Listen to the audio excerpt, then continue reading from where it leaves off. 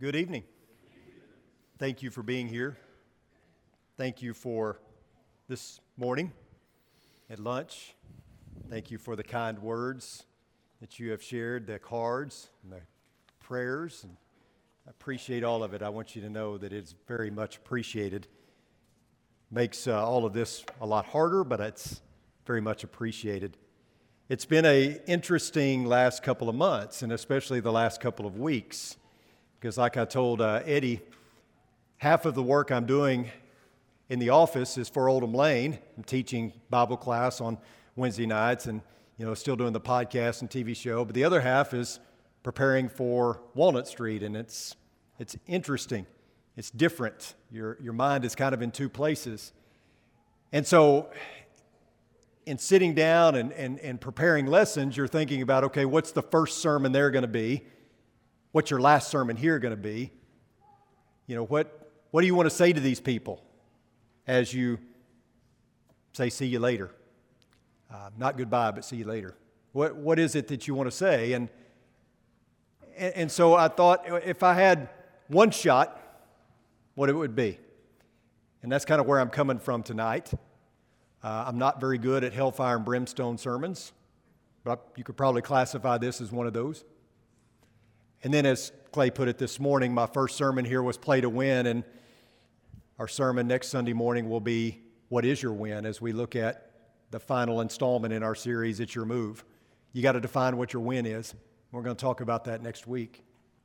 So I hope that you'll engage tonight as we talk about and think about what it's going to be like this first 5 minutes after death. Loved ones will weep over my silent face, and dear ones will clasp me in sad embrace. Shadows and darkness will fill the place 5 minutes after I die. Faces that sorrow I will not see. Voices that murmur will not reach me. But where, oh where will my spirit be 5 minutes after I die?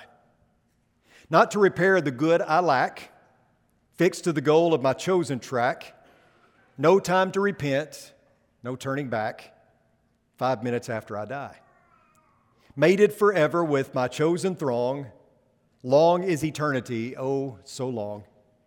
Then woe is me if my soul be wrong, 5 minutes after I die. You ever thought about what life will be like right after you die? You ever thought about what death will bring 5 minutes after you die? I realize we don't like to think about much about death. I realize that, the living don't want to talk too much about the dying. However, humanity is the only species that knows it's going to die. And the Bible is replete with passages telling us how to live until we die. Therefore, I think it would behoove us to talk about it, to think about it, to ponder it. Man has long been interested in the origin of species, how we began, where we came from. But we should be even more concerned about where we're going. There was a time when you were not, but there will never be a time when you will not be. Where you came from is settled. Where you're going may not be. I heard a preacher say it like this: if you're not prepared to die, then you're not prepared to live. No one is ready to live life until they have learned to no longer be afraid of death. If you have your Bibles, turn with me to Luke chapter 16. In Luke chapter 16, starting in verse 19, it reads like this. Now there was a rich man, and he habitually dressed in purple and fine linen, enjoying himself in splendor every day. And a poor man named Lazarus was laid at his gate, covered with sores, and longing to be fed from the scraps which fell from the rich man's table. Not only that, the dogs also were coming and licking his sores. Now it happened that the poor man died and was carried away by the angels to Abraham's arms. And the rich man also died and was buried. And in Hades he raised his eyes, being in torment, and saw Abraham far away and Lazarus in his arms. And he cried out and said, Father Abraham, have mercy on me and send Lazarus, so that he may dip the tip of his finger in water and cool off my tongue, for I am in agony in this flame. But Abraham said, Child, remember that during your life you received your good things, and likewise Lazarus bad things. But now he is being comforted here, and you are in agony. And besides all this, between us and you, a great chasm has been set, so that those who want to go over from here to you will not be able, nor will any people cross over from there to us. And he said, then I request of you, Father, that you send him to my father's house, for I have 5 brothers, in order that they may hear, or that he may warn them, so that they will not come to this place of torment as well. Abraham said, they have Moses and the prophets, let them hear him. He said, no, Father Abraham, but if someone goes to them from the dead, they will repent. But he said to him, if they do not listen to Moses and the prophets, they will not be persuaded, even if someone rises from the dead. Now, there's a lot to sort out in this passage, but if it's anything, it's a study in contrast. It's a contrast between life and death and eternity. And let me just say, before we go any further, a few things. First of all, I don't believe that we can base our entire afterlife theology on this one passage, okay? If you want to do that, I won't argue with you too much. I just don't believe that that is exactly what is being presented here. I don't think that Jesus is trying to tell us this is exactly what's going to happen when you die, and this is what you can expect always for every person. Maybe, but I'm not sure that we can base all of our afterlife theology on this passage. For starters, is it a parable or is it Jesus giving us a window into eternity? Some would say, well, it can't be a parable because you have a person named. There's a proper name here given, Lazarus, right? And Jesus didn't do that in his parables. But it would be interesting, to say the least, if Jesus were giving us insight into what happens when a person dies. If he's trying to say this is exactly what happens after death, because he didn't really do that either. Jesus typically spoke in parables. He typically used metaphors. And so my point is that whether this is a parable or not, it's rather unique in either way. But aside from the fact that a proper name is given to one of the characters, it really does read like one of Jesus' other parables. I mean, he's asking some key questions, making some key points that often gets lost because we only focus in one direction. For instance, the rich man lost his opportunity at charity when he died. He should have been charitable when he was on earth, but he ignored the poor and destitute every day. Then one day it was too late. And because of torment, the rich man begs for mercy, but there was none to be found. Then he begs Abraham to go back and warn his brothers so that they don't end up like him. And Abraham responds, they have Moses and the prophets, let them hear them. And the rich man says, no, Father Abraham, but if someone goes to them from the dead, they will repent. And Abraham replies, if they do not listen to Moses and the prophets, they will not be persuaded, even if someone rises from the dead. And I believe that's a key line in understanding this whole story. That is key. Who is Abraham? He is patriarch of the Israelite people, the Jewish people. Could it be that Lazarus represents the people that God will gather to himself and gather to Abraham, who will enjoy prosperity because they accepted the atoning work of Jesus Christ? And could it be that the rich man represents those stubborn, hard-hearted religious leaders who refuse to see the people the way God did, and thus they pay the ultimate price? My point is, there's more to this account than just a glimpse of the afterlife. And I'm not comfortable with saying that every faithful Christian is going to literally rest in Abraham's bosom when they die. That's where we place the emphasis, but that really doesn't seem to be Jesus' main thrust. And here's something else. Excuse me. The biblical emphasis is not on where we go when we die. I'm sure you've noticed that. No, the biblical emphasis is on resurrection. The scriptural emphasis is on the second coming of Jesus and what happens afterwards. Now, that doesn't mean that the Bible doesn't have something to say about where we go when we die. We talked about this a few weeks ago. Solomon says that the dust will return to the earth as it was, and the spirit will return to God who gave it. Paul says in Philippians 1:21 and following, for to me to live is Christ and to die is gain. But if I am to live on in the flesh, this will mean fruitful labor for me, and I do not know which to choose, but I am hard pressed from both directions, having the desire to depart and be with Christ, for that is very much better, yet to remain on in the flesh is more necessary for your sake. So Paul believed that upon death, he would go to be with Jesus. And where is Jesus? Well, he is seated at the right hand of the throne of God in the heavenly realms or the unseen places.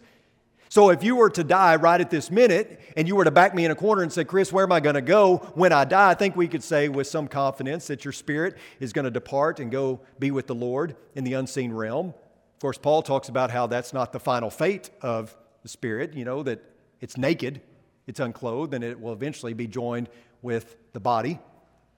What does it look like to rest with God and Jesus in the heavenly realm? What will that be like? I don't know. You don't know. None of us really knows, because the Bible just doesn't give us clarity on that. We try to fill in the gaps. You see that at funerals. You hear that at funerals. You hear somebody talking about, where our loved one is up in heaven fishing right now, or hunting, or having a good time and partying. And certainly I don't want to disparage those thoughts at the funeral at that time, because people are trying to cope with grief in any way that they can. But we do have to admit that these things are more fantasy than reality, because the biblical record just doesn't give us those details. It doesn't say anything about that. We don't find any basis for that stuff in Scripture. It's unseen. It's a mystery. And maybe that's on purpose. Perhaps God designed it this way because where the dead are now is not really what should receive the most emphasis anyway. Maybe our hope is not just in what happens when we die. Perhaps our hope should be in what happens when Jesus returns. Anyway, all that being said, we cannot deny that there is some profound truth related to life, death, and eternity found in Luke chapter 16, verses 19 through 31. As I stated a moment ago, it's a study in contrast. And first of all, you have the contrast of life. Notice verses 19 through 21 again. Now there was a rich man, and he habitually dressed in purple and fine linen, enjoying himself in splendor every day. And a poor man named Lazarus was laid at his gate, covered with sores, and longing to be fed from the scraps which fell from the rich man's table. Not only that, the dogs also were coming and licking his sores. So the first thing you notice is the inequity. Rich, poor, sickness, health. The rich man had it all. The poor man had nothing. The rich man filled his stomach while the poor man just wanted the scraps that fell from the rich man's table. Every day, the rich man would open his gate and step over Lazarus to get to wherever he was going. Life was very different for these two. The rich man had the best life. The poor man had no life. You remember Payne Stewart? Anybody remember that name? Payne Stewart was well known for his attire. He wore the ivy cap and the knickerbockers. He's also from Springfield, Missouri, so he was, very much revered there. And when I was living in Missouri, you heard a lot about Payne Stewart. A lot of things were named after Payne Stewart. But Payne Stewart was living in Florida in 1994 and was traveling to Dallas, I believe, to look at building a golf course for SMU. But on the way, the plane, the Learjet that he was flying on, lost contact with the tower. The tower was trying to get in touch with them to get them to change radio frequencies, but the pilots didn't respond. It seemed that the plane was on autopilot, but veering off course ever so slightly. So finally, after several attempts to reach them, some F-16 fighter jets were sent up to check it out. And when they got next to the plane, flying next to it, they looked over and they noticed frost and condensation on the cockpit windows, which indicated a loss of cabin pressure.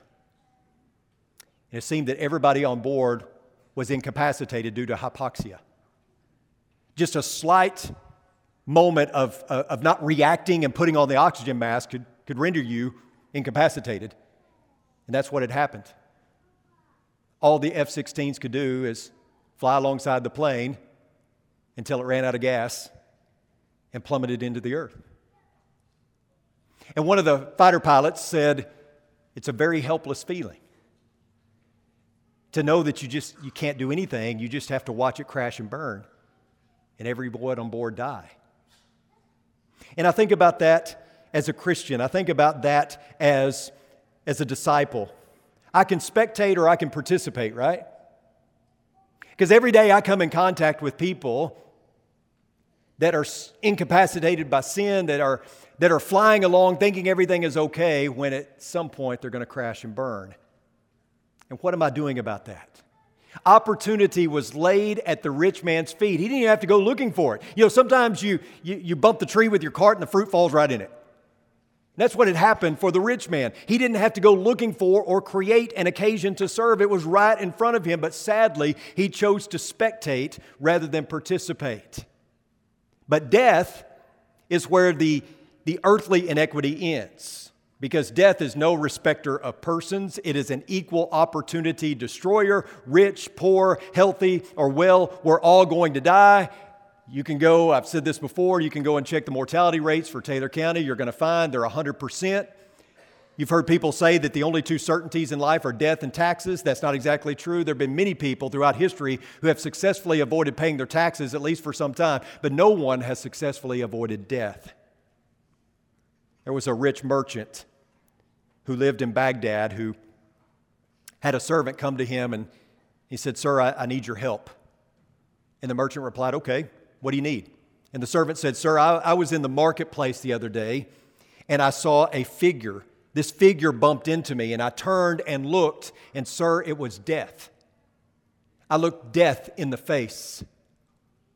The merchant said, "Are you sure?" He said, "Yes, I'm sure. So I need a horse so that I can flee and go to Samaria because death is after me." And so the merchant said, "Take the best horse I've got and go to Samaria." And so the servant did. The merchant went down to the marketplace himself and bumped into this figure.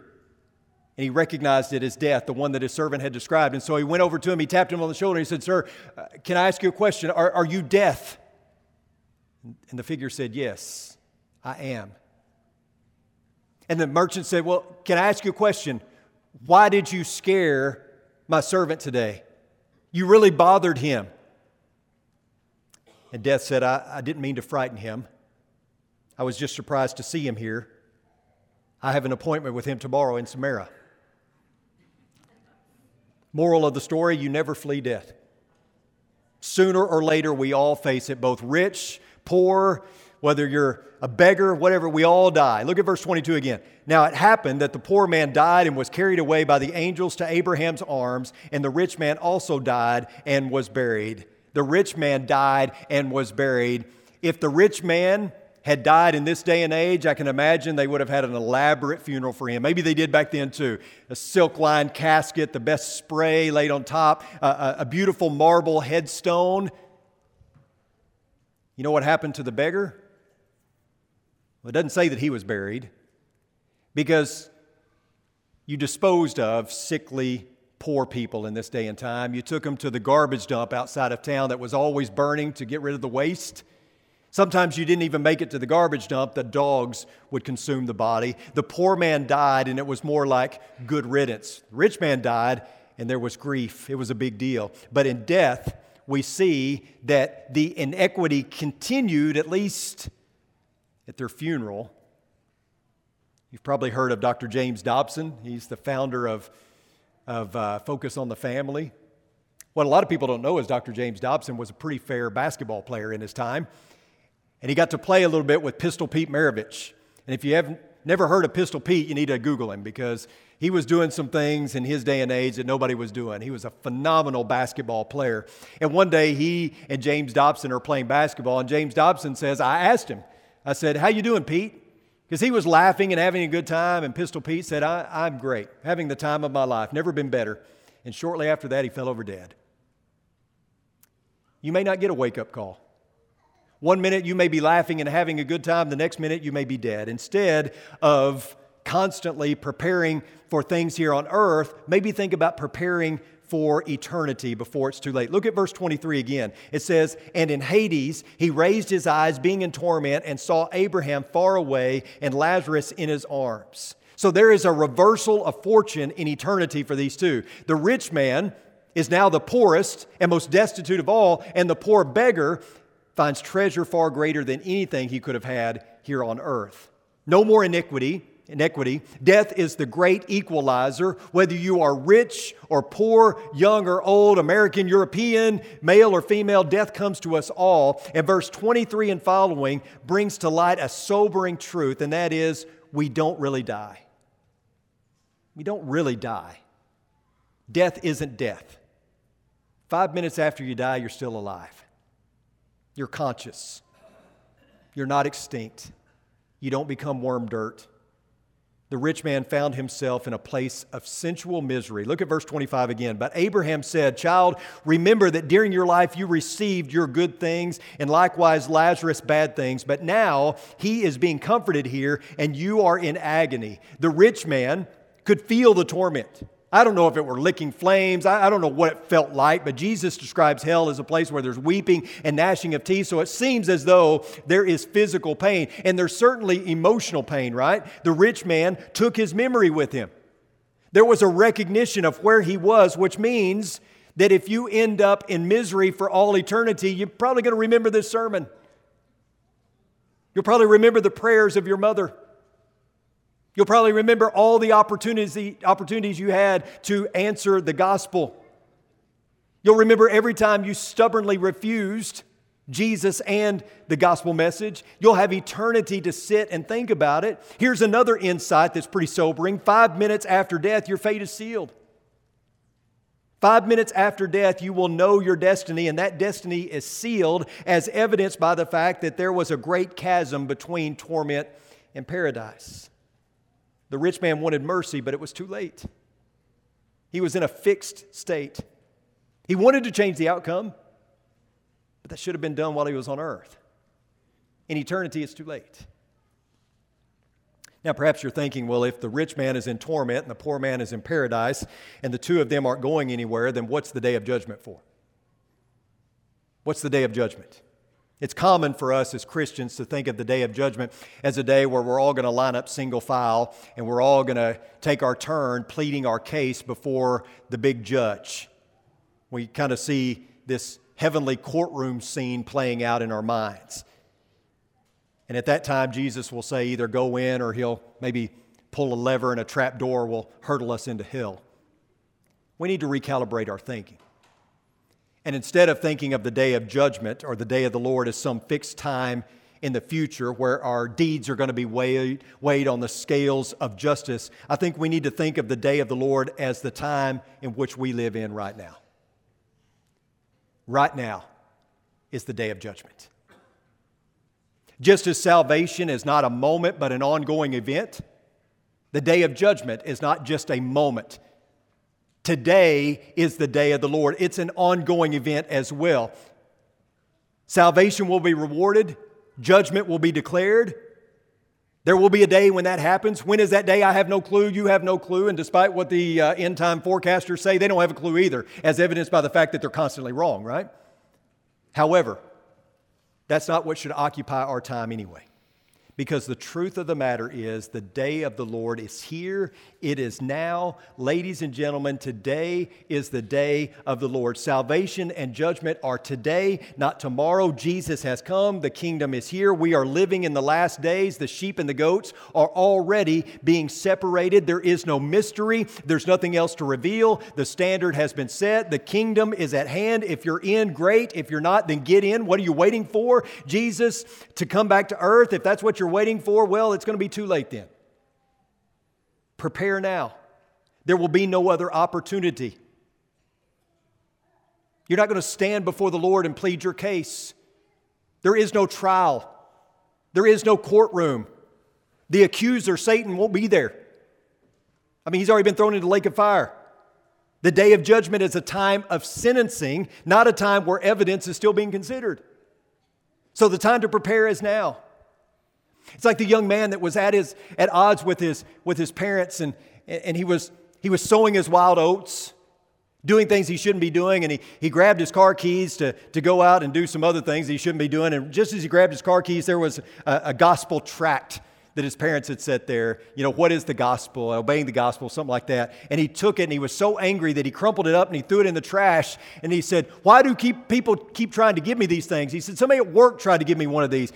Where can I go to get away from these things? And his mother said, well, in hell nobody will give you a tract, which is probably true. Do you know what hell is? It's a place of torment. But not just that, it's the place where there's weeping and gnashing of teeth. But not just that. It's not just a place of fire and brimstone. Hell is relational. It's the one place where the omnipresent God is not. And it's a place void of any hope. But here's the deal. You don't have to go there. In fact, you're going to have to make an effort to get there. If you end up in hell, you're going to have to do some climbing to get there. You'll have to climb over this service to get there. the songs that have been sung, the prayers that have been prayed, you're going to have to climb over God's Word to get to hell. You're going to have to climb over this sermon to get there. You're going to have to climb over your own conscience that's telling you right now that maybe you ought to do something different with your life. You're going to have to climb over the prayers of the people who have been praying for you and for your soul. You're going to have to climb over Mount Calvary if you're going to get to hell. And you're going to have to climb over the cross of Christ if you're going to get to hell. But once you get there, you won't leave. Where will you be 5 minutes after you die? This may be the last worship service you ever attend. This may be the last sermon you ever hear. So let me say this loud and clear. Hell is real, but you don't have to go there. Heaven is real, and I'll be there. Are you going to join me? Why don't you come as we stand and as we sing?